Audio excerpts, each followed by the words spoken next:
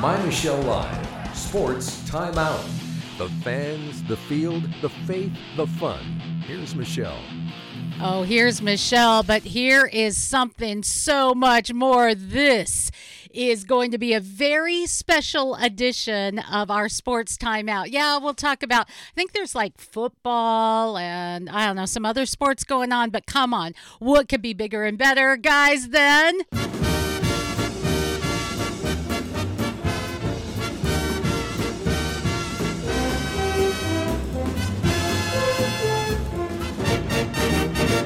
That's right. We are going to take on the Seattle Sounders, who are going to be taking on Columbus. It's going to be a big one. That's what is first on our agenda. Much more we'll be talking about today as we take on, wait for it, sports! Sports! Sports! Sports! Sports! Sports! Sports! All right, now we got that. Got that out of your system now? Because I'm not sure I do. Oh, my gosh, guys. That was an instant classic that we watched. It was such a good game. It displaced like the NFL. They didn't have a game that day because it was so cool what took place. I mean, a comeback classic Seattle tale. And Garrick, I'm going to let you weigh in first on this.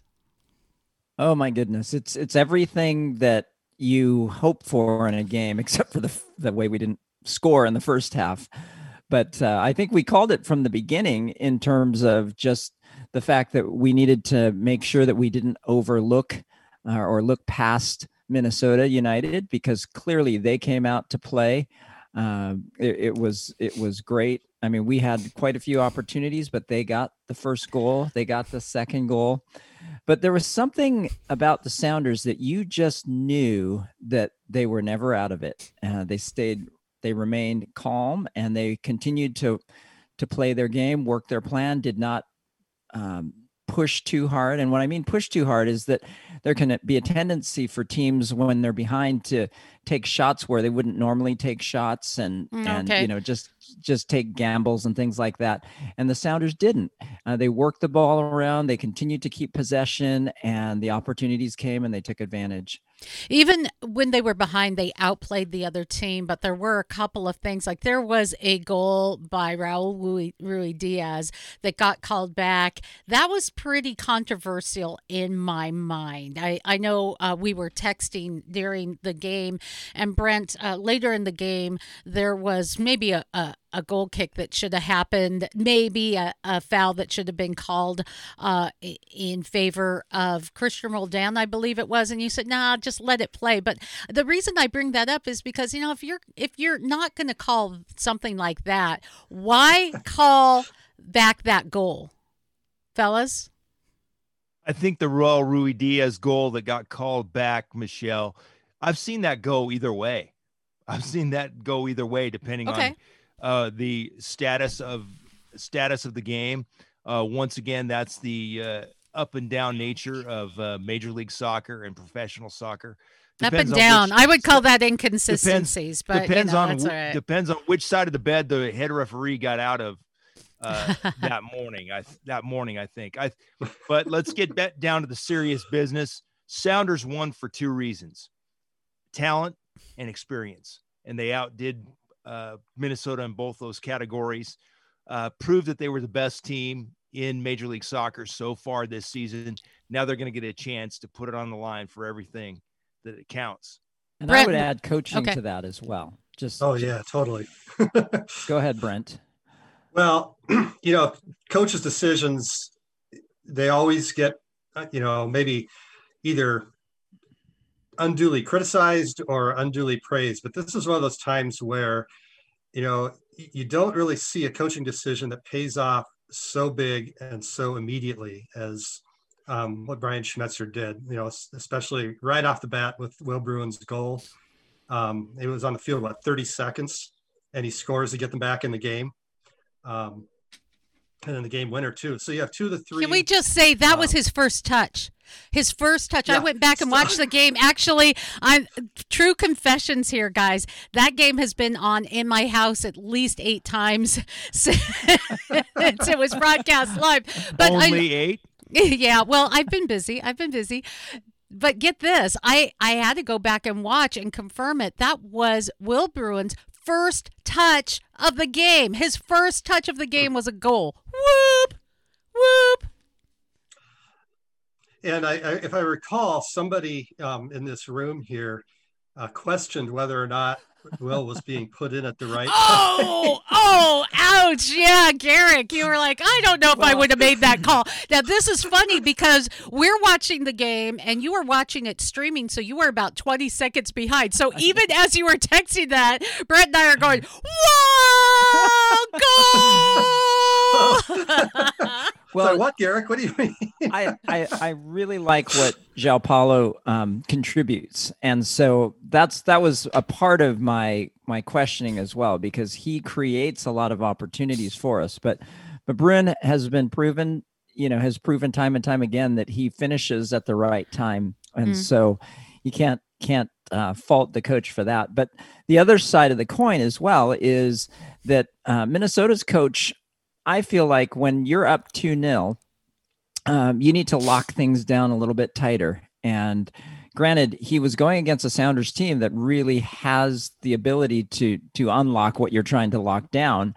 But I think it looked as though their strategy didn't change significantly, even being up 2-0. Yeah, I was just going to say that, Garrick. They did not change game plan. They did not pull back a little bit on defense, especially in their back line.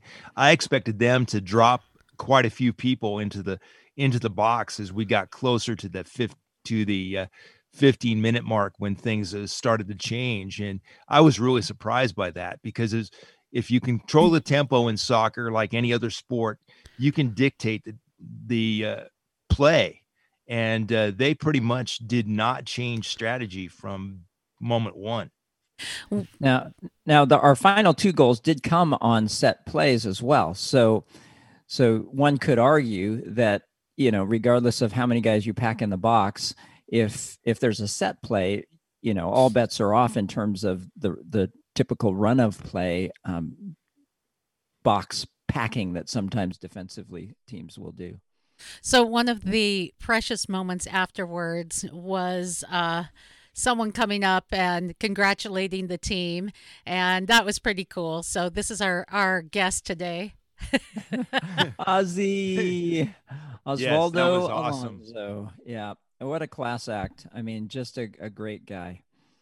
Yeah. The Sounders anyone want to give him a hug? Mm-hmm.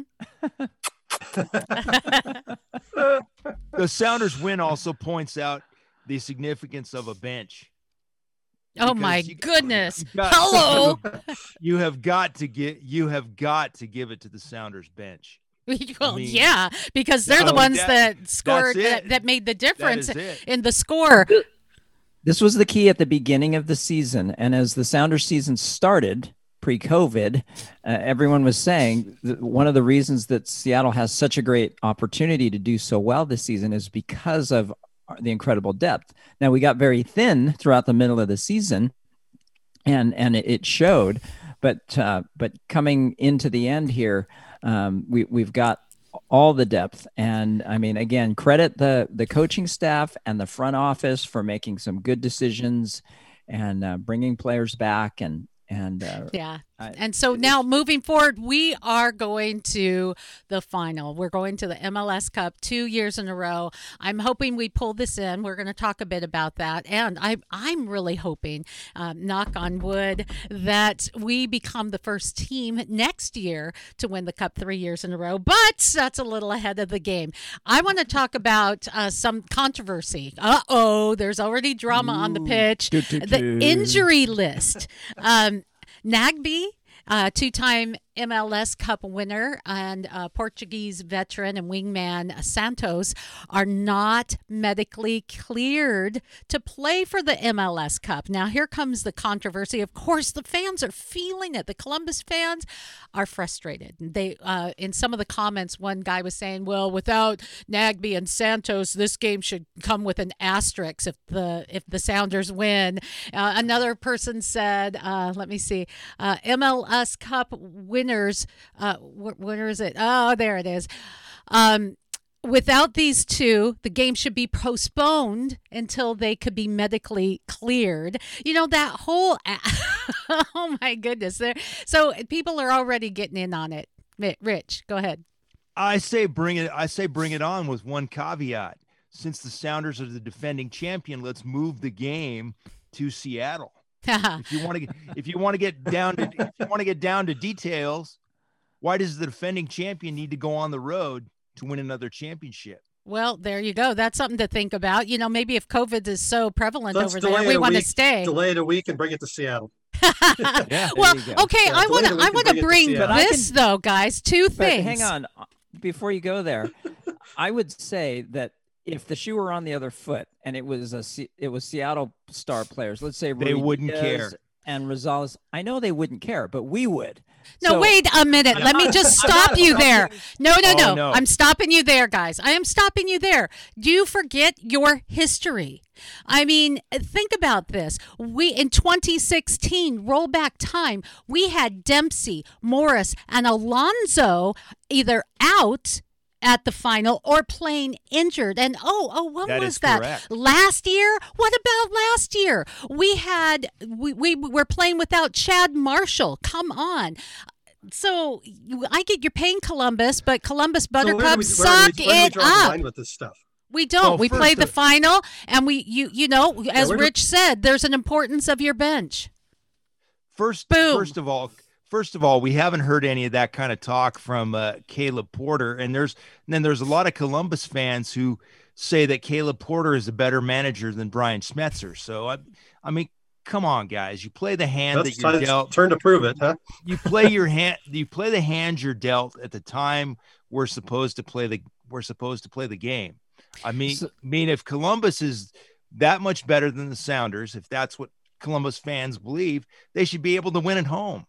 Don't give yourself an excuse for a poor performance before it happens. Oh, yeah, there you go. And by the way, better coach or not, I don't necessarily agree with that. And there was an interesting article at MLS you can read right now from Steve Zacconi. He's Zacconi. I'm sorry. Why did I say that? I don't know. Steve Zacconi. He had worked with both Schmetzer and Caleb Porter.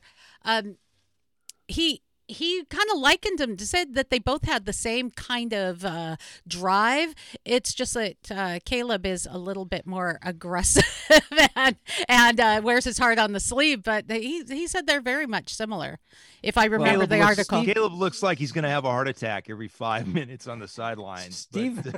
Steve was recruited from England to play at the University of Akron. The head coach at University of Akron was Caleb Porter.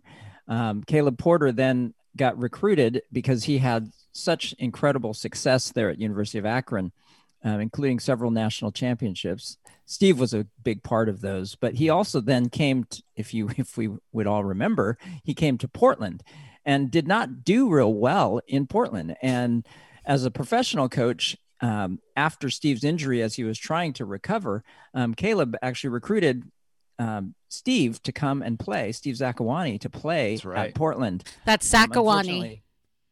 Thank you. Unfortunately, Steve's injury never fully came back from his injury, but Steve is someone who knows both Caleb and Brian quite well. Okay. I wanted to bring another, because everyone's talking about it. This is a big deal. It's an MLS Cup, and it's going to be interesting. And there are some Portland fans who are begrudgingly watching yet again the Seattle. Oh, do you feel sorry for the Twigs? I don't. But no. But Timber Joey can stay in his cabin for another year, yeah, he's save the gas. I like it. But there was a really interesting, I thought, funny and well written piece in an article that was Portland Timbers fan page. The Portland Timbers are actually the team we love to hate. I'm going to ask you guys in a minute, is it okay to have sports hate? But I'll be the first to say, no, I'll be more like the 8th or 9th to say that Portland is a good team and a great rival. I mean, the biggest rivalry in MLS soccer is the Sounder and the Twigs. But this story was great because it likens the Sounders to the evil empire. I think that is hilarious.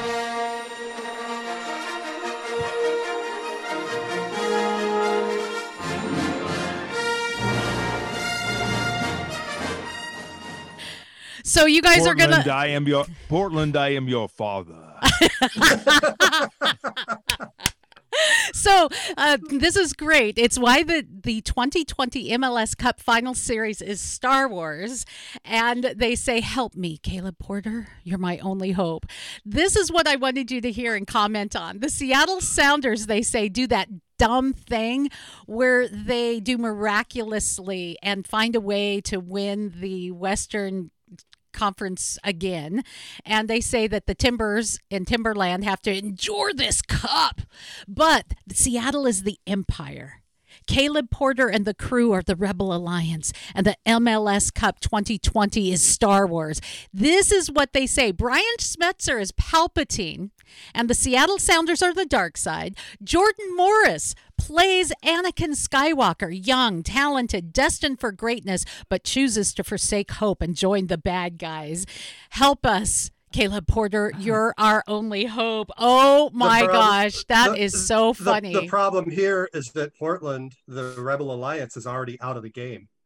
They're done. They're toast. Yeah. So not very effective rebels. I thought that was funny. I think Brian Schmetzer's more of a Yoda character because he is very wise and he's quite soft spoken. And score a goal, we will. Yes. I would say that it just comes down to this. Portland's not a major league sports city like Seattle is. So I just dismiss all that Portland talk. Ouch. Okay, so there's the question that we might face off with is sports hate okay? We'll just call it spate. Spate. Spate. Oh yeah. Oh yes. Oh come on, godly gentlemen. Let's hear it. I freely admit it as a Husky fan. The only good cougar is a cougar that's beaten by a Husky. Oh, wow. Whoa. Oh, come on. Pastor Peng, put on your pastor hat for just a moment. We come before you and with a confession that we want to know, is sports hate, spate, an okay thing? We need some intro music for the Pastor's Corner. Is there a Let's Get Panged theme song? Yeah, there we go. So my perspective is that it depends, okay? Because I can hate Portland. I can hate the Timbers. I can even hate the Timbers fans. However, when it comes to on a personal level, I'm never going to hate someone, okay? Never going to hate a Timber player and so one-on-one in the room with them. Never going to. And people do take it to this level. If you've ever been to a game in Portland, man, you can get in dangerous, and I'm not kidding, situations. Oh, yeah. And I'm sure Portland fans feel the same way coming up here. There's some ugliness. It really needs to be in a place coming from a good place where we're bitter rivals, but like in the United States, I'd like to see we come together for the game and we have mutual human respect. Exactly. Well, and I lived in England for 4 years and played over there as well, and they used to literally shuttle the opposing team's fans in on a bus. They would escort them to their section that was segregated by multiple sections so that there was like an insulated layer around them so that the other fans could not have access to their fans. And so, I mean, literally that's how it was done over there. And part of it is because there's the depth of community that supports a team. I mean, it's unheard of completely in a country like England that a team would be sold to another city. Because that I'm not fond of that either. I think that's ridiculous. No, Start a new team. I agree. But I think the depth of hatred and I think this is, I mean, Michelle Akers, our former national team player, amazing lady, but one of the things that she used to talk about is the fact that sports is a microcosm of life. Yes, it is. It's an analogy, and I believe it. And if you look at the way our culture is today, this whole political hatred of the other person, and I mean, to play off that Star Wars thing a little bit, I mean, if you view the opponent as more than the opponent, as in the enemy or even the embodiment of evil, which is what has happened within politics, then if the other team wins, it's not the other team or the opponent winning, it's actually evil winning. And so then people become justified in their hatred. And so anyway, I'll get off my little. Well, you hit it right on the head, Garrick, that we have emphasized the most negative parts of our personality and our sports personality. And we just have lost perspective. Yes. And I think that's what that really comes down to, is the word perspective, because you can be the ultimate competitor. Steve Largent was the ultimate competitor, but one of the greatest individuals on and off the field. So was Jim Zorn as the first starting quarterback for the Seahawks. I can name all kinds of people. Tim Tebow was the ultimate competitor as the starting quarterback for the University of Florida. And if you remember his most famous post-game speech, you will never see another player work as harder as I will in the remaining weeks of the season. That was after a big, huge loss in the SEC. And he basically willed that team to greater heights in those coming weeks. So we've seen it. It's all about perspective. All about perspective. And here's something else about perspective, bringing it back as we have talked about our Seattle Sounders and the big MLS Cup. We talked about people going unhinged because of the injuries from Columbus, and namely Nagbe and Santos. But this I just got in. I don't know if you heard this. Of course, 17-year-old Danny Leyva, the kid, he's out on the injury report with a quad strain, I believe. But did you hear about Arriaga, who I think's been a pretty key and great player in recent matches? He's staying here in Seattle, awaiting the birth of his child. That's a big decision. He's missing the big game, and a couple of you guys are dads. So would you stay home for the birth of your child, or would you? And would your wives want you to stay home for the birth of the child, or would they? Because I know I'd be just like, are you kidding? Go to the game. But, that's me. I'd want to be giving birth on the sidelines. I was going to say, I'd fly her to the stadium. Yeah. Our son took 3 days to make himself evident to the rest of the world. So I could have gone and been back in time for all of it. So. No, I don't think it would have been an emotionally challenging moment, but I don't think it would have been a tough decision to stay. If it had been my first child, I probably would have stayed home. But after you've popped out a few, it's like, oh, I got this, babe. There you go. Yeah, I'm joking. No, I think as Rich was saying, that is perspective, right? I mean, this is a big game. It's a huge game. It is the game of games for American soccer. But this is his family. his Yeah. life, and That will continue long after a soccer career. That is It's- right. it's a- I respect that so much. I was so blessed by hearing that, guys. As I said, if it were me, I'd be like, can you just wheel me down? I'll give birth on the sideline. It'll be great. You know, whatever. I'll be reporting. I'm here from the sideline. Go Sounders. I totally be. But man, the message that he's putting out, that his family comes first, in my opinion, he's already won the cup. That is just awesome. And it doesn't mean that he didn't make a contribution to the championship when the Sounders win it. Absolutely. And Right. and again, to Rich's point, because of our depth and the way that our bench is, I think he can stay home with a little bit more confidence, knowing that, I mean, we've got amazing players at the back now, where earlier on in the season we were quite thin. Yeah, I agree with you there. And he's already made that contribution, and even a better contribution, because he's bringing it to a deeper level. And I think that's the it factor. Oftentimes it's that deeper level. You can have two teams equally matched, but when someone really wants it, they want it. And that brings me to football. Seahawks. What the heck? Okay, let me set the stage. If I Do you have might. a little? Do you have a little bleeper there? Yeah, right. Sorry. Let me set the Is this delayed? stage. Yeah. Oh, do we not need that on the podcast? Anything goes, I guess. The Huskies blew it. All right. The Seahawks bit it.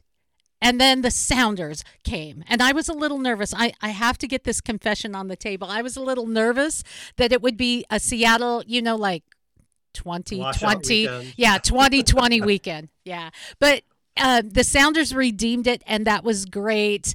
But what in the name of all things green and blue did the Seahawks do when they were facing the Giants? What happened, Rich? Give us the Rich report. Well, as far as Shaquille Griffin is concerned, he came out and said we overlooked, in an article over the last 24 to 48 hours with ESPN, he came out and said we overlooked the Giants. And Shaquille was honest enough to say that. I give him props for that. But they're forgetting one point. Everybody that puts on an NFL uniform, everybody that puts on a professional sports uniform can play. So if you decide Including not the to Jets, show up, amazingly enough. yes, if you decide not to show up That's or right. not give your best effort, one of two things can happen. You can embarrass yourself by losing, which the Seahawks did, or somebody is going to get hurt.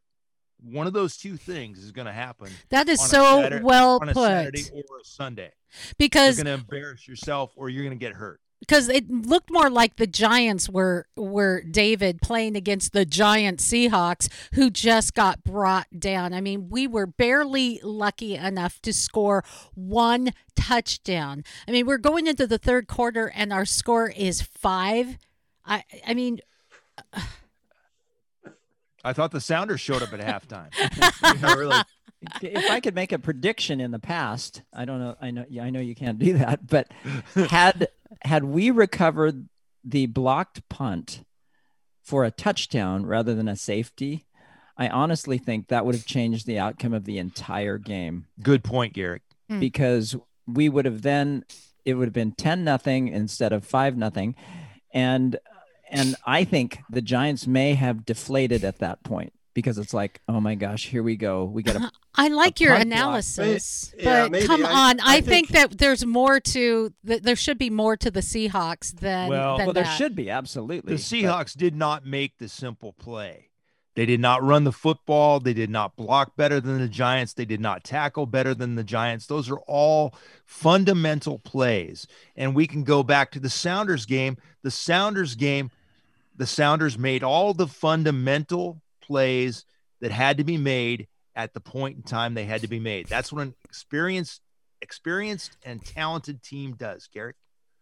Yeah, no, I completely agree. And if you look at, and to your point, Rich, too, with as far as the NFL uniform, the professional uniform that you Good point. don, in the past, I mean, the Sounders game, I think I mentioned to one of you that it was kind of like the Seahawks that we've known in the past. The Sounders game was like the Seahawks, who just could come back and pull off this miraculous last-minute victory.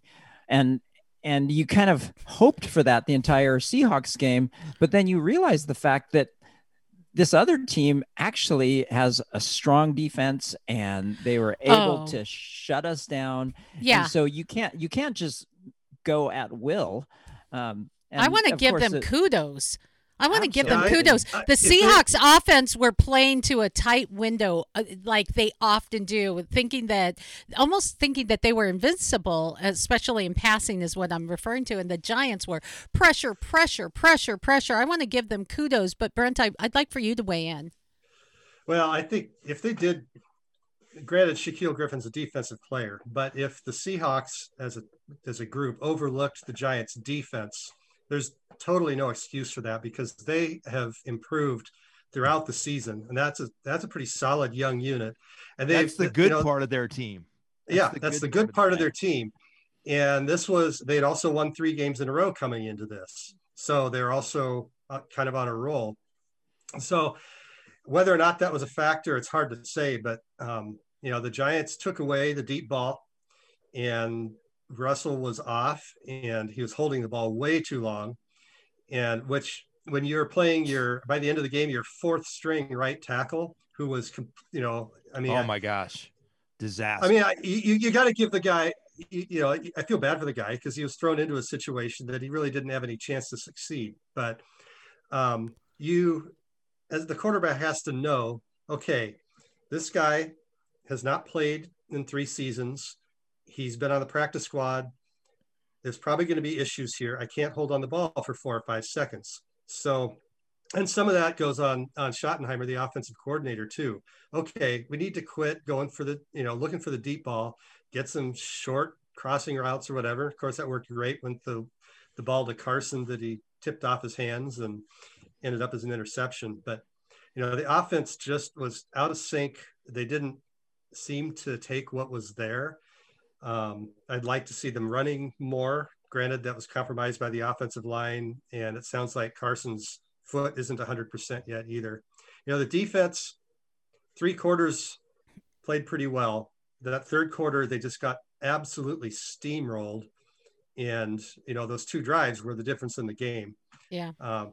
And why all of a sudden they couldn't stop the run, I don't know. But you made Colt McCoy look like a starting quarterback in the NFL. It's his first win in 6 years. I mean, guys, I know. That's tough. So, can we talk about the Sounders again? Coming up. Yeah, really. Look at the Jets coming up. I mean, they should have had that game against the Raiders last week, and they're playing. I mean, they're in complete disarray, but they're playing with some pride there. And you are winless and lose a game because your defensive coordinator makes a call on what should be a prevent defense on a Hail Mary to blitz with 8 guys or something like that. Yes. Which apparently is something like the first time in 15 years someone has blitzed that many people on that play. Yeah. So, I don't know what to expect out of the Jets because they're going to be crushed by that loss, mad at their coaches. This is one of those things that can galvanize a team as far as the guys on the field, or they could completely go to pieces. So it's, as I said last week, nothing comes easy for the Seahawks. So as much as it'd be nice to win 42-7, I'm not expecting that. Brandon Shell comes back on the offensive line at right tackle. That will be a big help. Seahawks must put their foot down from the opening whistle and don't let up and play Seahawk football. Run the football. Take what's there, Russell Wilson.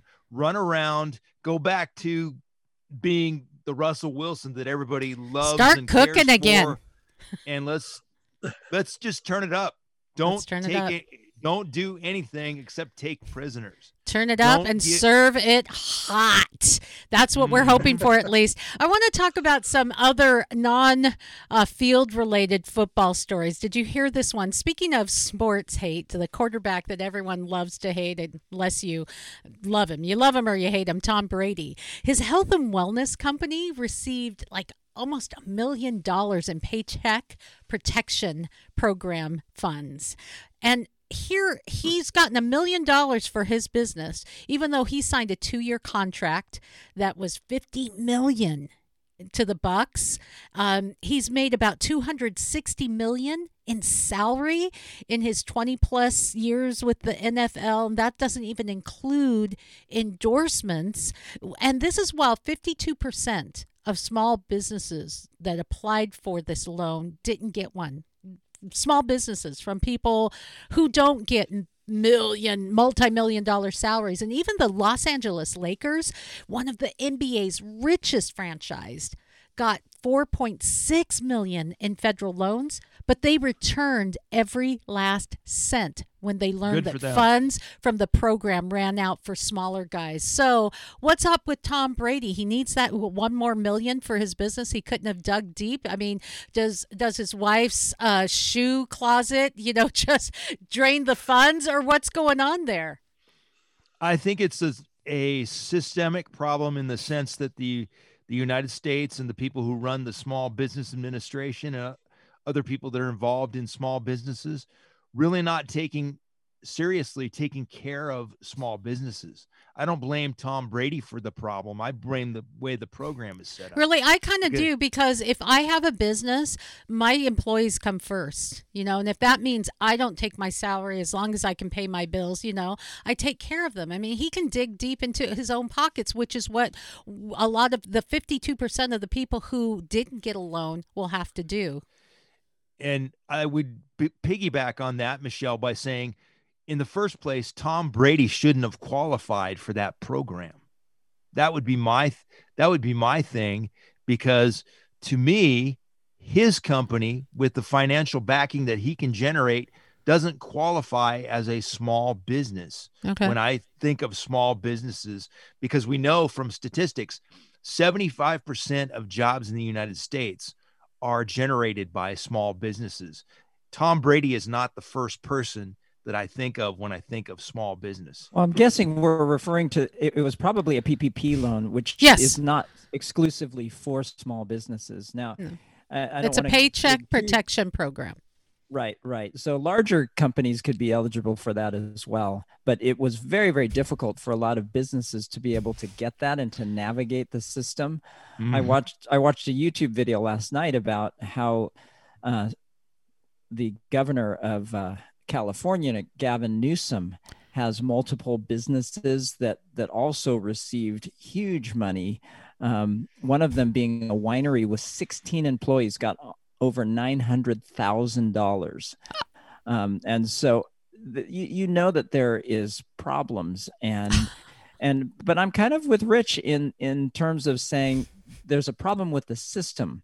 And if you're a business that applies and receives the funds, now, granted, I think the Lakers did the right thing in terms of giving the money back, but most definitely. Yeah. And so I think that I don't know. Because I wouldn't consider the Los Angeles Lakers to be a small business.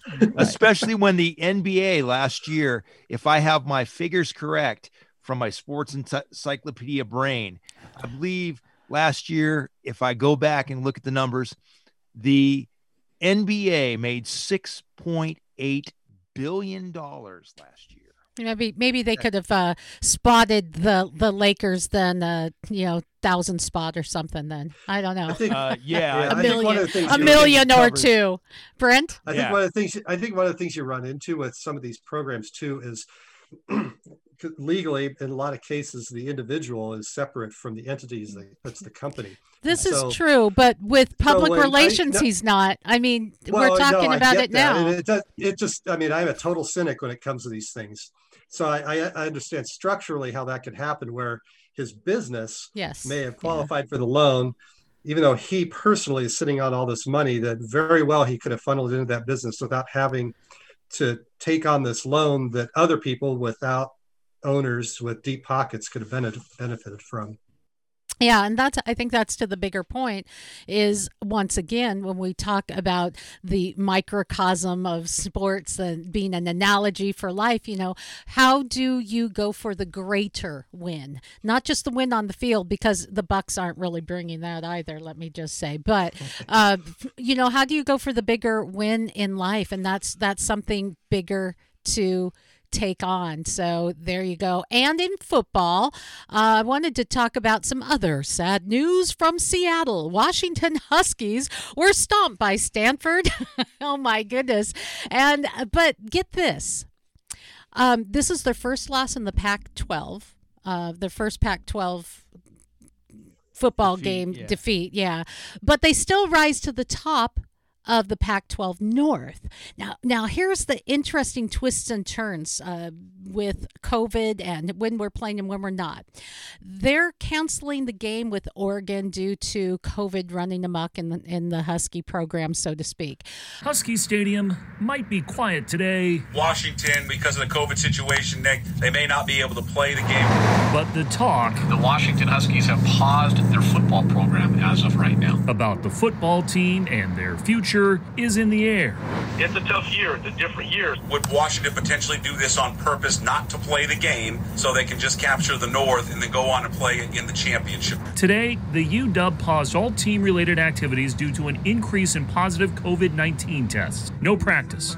And the status of Saturday's game at Oregon now in question, which could throw the rest of UW season in flux too. They can't control the players' everyday life. You see, if UW was to cancel, in theory, it would win the Pac-12 North title by default, qualifying for the championship a week later. Yet Seattle King County Public Health is recommending a 14-day quarantine for any infected players, which could lead to a lack of Huskies to play the game a week later. And the Pac-12, based on a previous conference mandate, could also exclude UW from the championship if the average number of conference games is 4 or below. A purple and gold doomsday scenario to end a football season. They want to play. I mean, you would think they would want to play. A season like no other.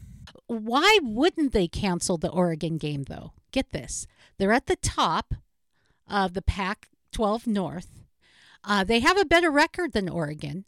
If they lost to Oregon, they could lose that top placement. And if they just don't play at all, they keep it and they don't have to take that risk. But Jimmy Lake doesn't seem like the kind of coach who would care about such things. So let's weigh in a bit. I don't think he played the game that way. I think this just shows, it gets back to the point, they're classifying all these games as no contest. I said a few weeks ago that the way to change all this is you should have just made it forfeits. All of college football, when games aren't played, should be a forfeit, and who's ever responsible for not making their players available, take the forfeit. And if you do that, though, you'd have to have the decision, I think, made by an independent body, because otherwise the pressure would go the other way, where you might be tempted to hide positives in your program or whatever. I'm actually calling for the conferences, Larry Scott and the NCAA, to actually do their job. Now, I know that's an amazing concept. Good luck with that. But that's what they get paid to do. Yeah, I think it is a very interesting little issue they have here, because you're right. If the season had ended after this last weekend, the Huskies have a half game lead over Oregon for the division, which then would put them in the Pac-12 title game against, USC or Colorado. Yes. Mm-hmm. Right. So, but here's the thing right now too, is that with what's going on in the Husky program, they probably wouldn't even be able to play that game next week. There's a real doubt about whether or not they would even be able to do that. So it does make it tough to figure out for the Pac-12 as far as the decision. I'm kind of thinking they should just say, Oregon, do it, and Huskies find a way sometime in the next month to play the Apple Cup. I think this year that actually would probably be more meaningful. You contrast it to what happened in the Big Ten that we talked about last week. with Ohio State and Michigan. And I will stand on a little proud moment here where I predicted Michigan wouldn't play that game. I do think it was legitimate, honestly. But as it stood, by the way the rules had been set up by the Big Ten heading into the season, Ohio State, even though they were undefeated, would not have qualified to play for the Big Ten title game or likely for the college football playoff, even though they're ranked in the top 4. Fortunately, I think, and with apologies to my Buckeye wing of my family, I lived in Michigan for 20 years, so I do not really want to see Ohio State in the top 4. But I think they made the right decision in allowing Ohio State to move forward, because even if somehow Michigan had beaten Ohio State would have still won their division and still qualified for the Big Ten title game. So that was kind of like an easy fix to make. We don't have that in the Pac-12. Now it gets complicated, and we've got people running the conference that we don't have any confidence in. So it'll be fun. Thank you once again, Larry Scott. Thank you, Larry. About 3 weeks ago, if you'll recall, I just threw my hands up and I'm like, none of it means anything just because of the way that this season has been. Well, the Apple Cup. Play the Apple Cup. The Pac-12 was behind the 8 ball when they decided to have only a 7-game season, and based on the starting time of the season, they were behind the 8 ball to begin with. Yep. Once again, Larry Scott, thank you very much. Yeah. Do us a favor. And they were the first conference to have the rapid testing available, and the last one to start, with no space for bye weeks, no space for the ability to reschedule.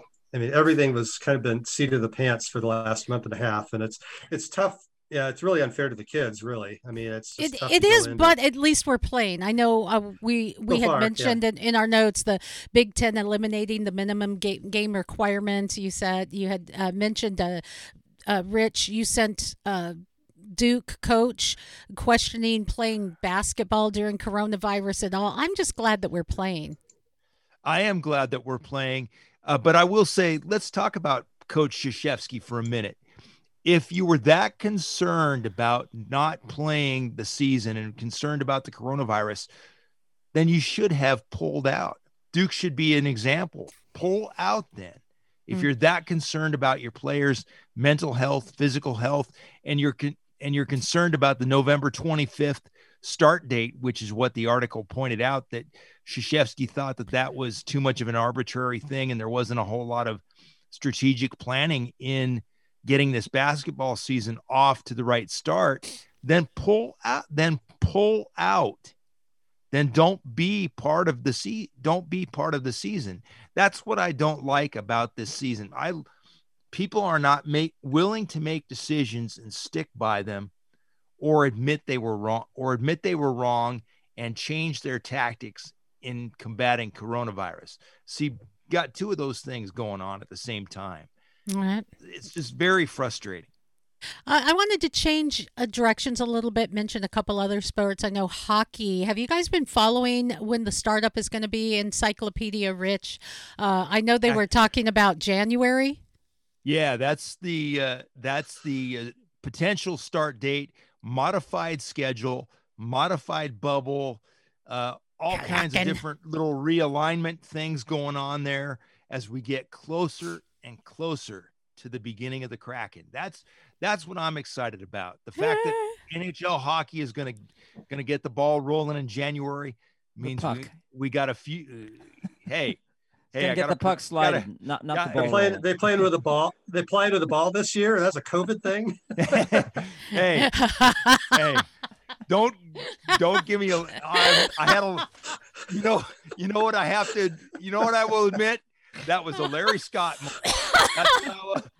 That's what I will admit. Let's drop let's blame it on Larry. That's great for the blooper reel right there. Anyone else? Larry Scott is a blooper reel. Is anyone else hoping to get some Kraken stuff for Christmas? I know Garrick, you already got the jump on that, and you got us all Kraken shirts, so that was pretty awesome. Oh yeah, he got the A+. He got the jump on it. Yeah. So, anyone else hoping? Or I'm buying. Everyone's getting Kraken stuff. Everybody. I'm kitted out. I'm sure. Already. I'm good. You're good. I bet. And I have a sweatshirt, I have a T-shirt, and I have a pullover. So I even have the hockey stick, for the season ticket holders. Wow. Yeah. Oops, you can't see it, but oh well, that was my.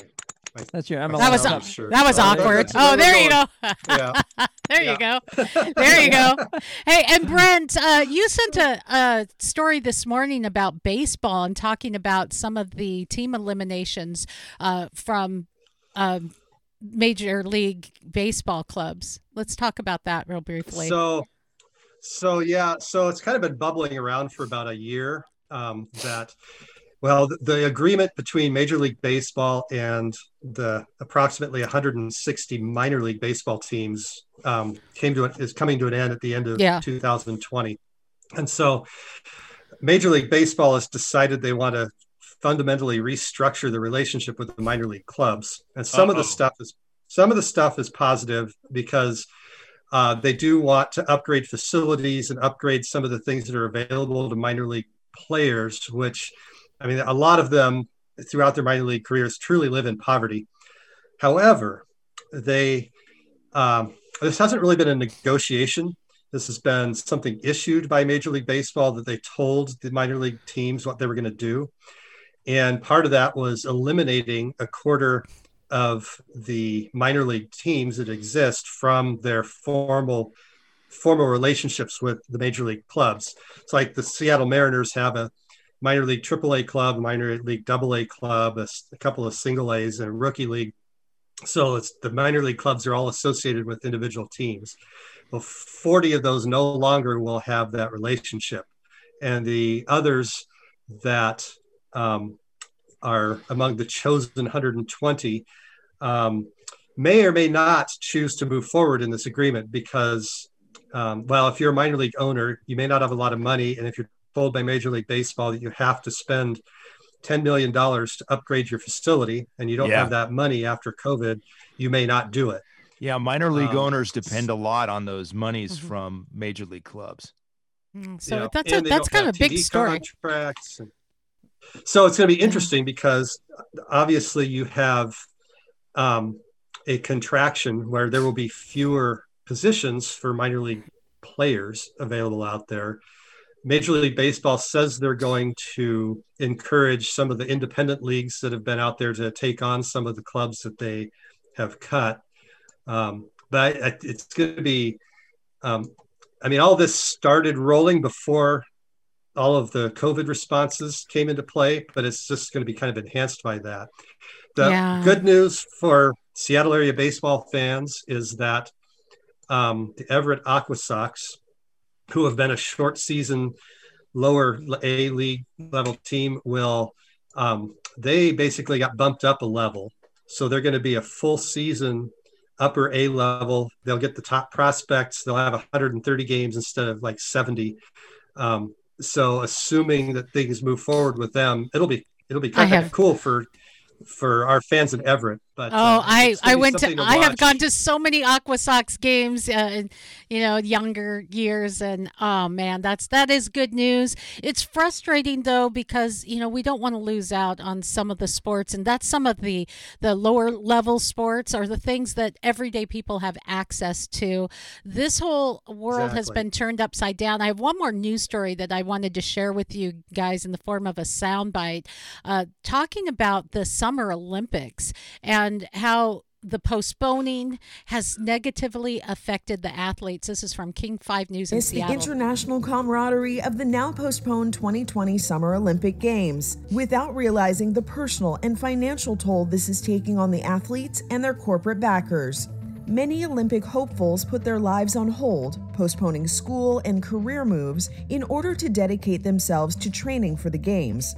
With the Summer Olympics pushed back a year, many face the challenge of deciding whether they want or are able to continue their rigorous schedules. While sheltering in place to limit the spread of COVID-19, some athletes are unable to train in their particular sport. Paralympic swimmer Jessica Long told Bustle, quote, "If you miss a day swimming, it takes a day and a half to get back into it." And now she faces the uncertainty of when she will be able to swim again. Corporate sponsorships cover the living and training costs of many Olympic hopefuls, but some athletes financially depend on competition prize money. Four-time Olympian, now certified financial planner Lauren Williams told CNBC, "Seasons have been canceled for most sports. That's prize money that can't be earned, funds no one can count on. If you're not sponsored, you desperately need that money." So, we're not talking about the Tom Brady's here that we did earlier. We're talking about everyday people, and they rely on this is their job, and their sport is their life. So it's a tough time. And so as we gear up for our final shot, I just wanted to take a moment and think about the people you mentioned, Brent, that may be taking even more of a financial hit as these changes with Major League Baseball take place, the folks who aren't getting the sponsors, the changes for the Olympics. It's a deeper story. And people are really suffering out there. I would say a healthy society financially is one that is flourishing, with sports and arts, and all of those are taking a hit. Anyone want to weigh in before we take our final shot? Definitely. And I'll make this my final shot, Michelle. If you really want to help athletes out there, like in the story that Michelle just played for us on the air, donate to teamusa.org during this Christmas.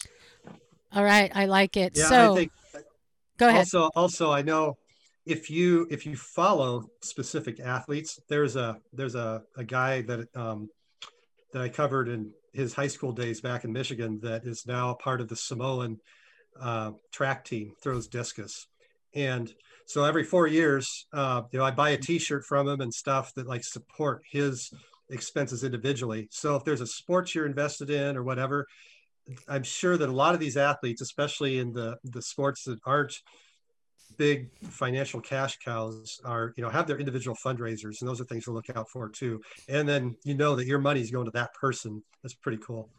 Garrick, you impress me. If you are listening to the podcast, you can also watch the podcast. And he has backgrounds for Zoom like I have hats and shoes. I mean, it's just really impressive. I think he needs to share his backgrounds with us. I think that's what he needs to do here.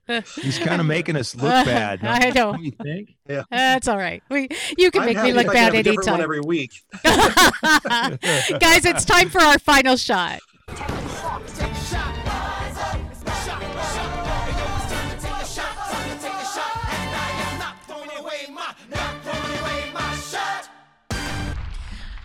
All right, our final shot. Rich, you said that was your final shot. You got one more for me? I got one more for you. Let's take our hats off to the UW women's basketball team. 3-1 so far this season.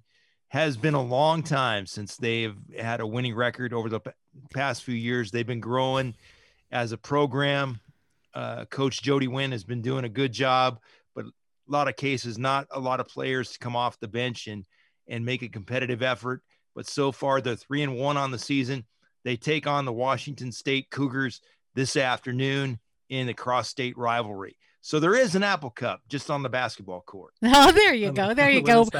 Brent Baker, by the way, author of a book that will be coming out in February, still breaking yesterday, sci-fi at its coolest. What say you? Final shot. This is not really a tough one, but I'm going to give it to Brian Schmetzer. Like I said, you took mine. I took, yeah, well, and we've already talked about him, but that's okay. You got to go first last week. So no, I just, we talk about coaching moves, and, we talked about what the Jets did and how, that got their defensive coordinator fired. But man, Brian Schmetzer the other night, I mean, his moves, all of them paid off huge. So it's pretty rare that you can look back and look at all your moves, say they all worked just the way the best case scenario would have, under the best case scenario, And even he's up there saying, I really don't know how we did that. Well, guess what, Brian? You had a lot to do with that. Yeah, you did. Garrick Payne. And I'll go ahead and just add to that because I see him kind of like a ship's captain. All right. And 2020 for everybody has been like this big storm. And Schmetz has just been kind of this steady hand behind the wheel. And I just have these images of like this storm raging all around, and he's just been steady at the helm, and he has stayed cool. He's not overreacted. And Brian he's a pretty intense and emotional coach as well. I've actually been in the locker room with the team at halftime when it's not been going well. And he certainly lets them have it when they need to, but he has just been a steady force and clearly coach of the year. And hopefully we'll get the cup as well. Yeah. Guys, how do you think it's going to play out? Sometimes it's scary because you can see the Sounders just come together, and then the next week you're going, what team is this? You think we're going to bring it? Oh, yeah. Yeah, I mean, we know it. We want it. 2-1 Sounders going away. We want it. I'm so excited. We'll be probably messaging each other during the cup tomorrow. You know what? Got the ribs thawing already. So yeah, there you go. So what more can I say in my final shot? I echo with you guys. Our Seattle Sounders have continued to bring it through the years. I mean, thank you guys for this really fun ride. 2020 has been challenging for all of us, and man, I will never forget the squeak. Oh, I forgot. Final shot to me is to the officers that came to my place. On Monday, I was screaming so loud that my neighbors thought someone was injured. So I wanted to, yeah. And the officers actually came to check on you. Yeah, they were just I talked to my neighbors and they said, "I'm sorry, we didn't know what was going on." I was like, "What were you guys doing? Were you not watching the Sounders? What's wrong with you people? What kind of people do I live next to?" And, yeah, so there you go, guys. Go Sounders, Seattle. Sounders. That's right. Happy Rave Green Friday, guys. Thanks for hanging out with us. Thanks for being with us as we take on sports today. And we're going to end the way we started with a little celebration of the Sounders.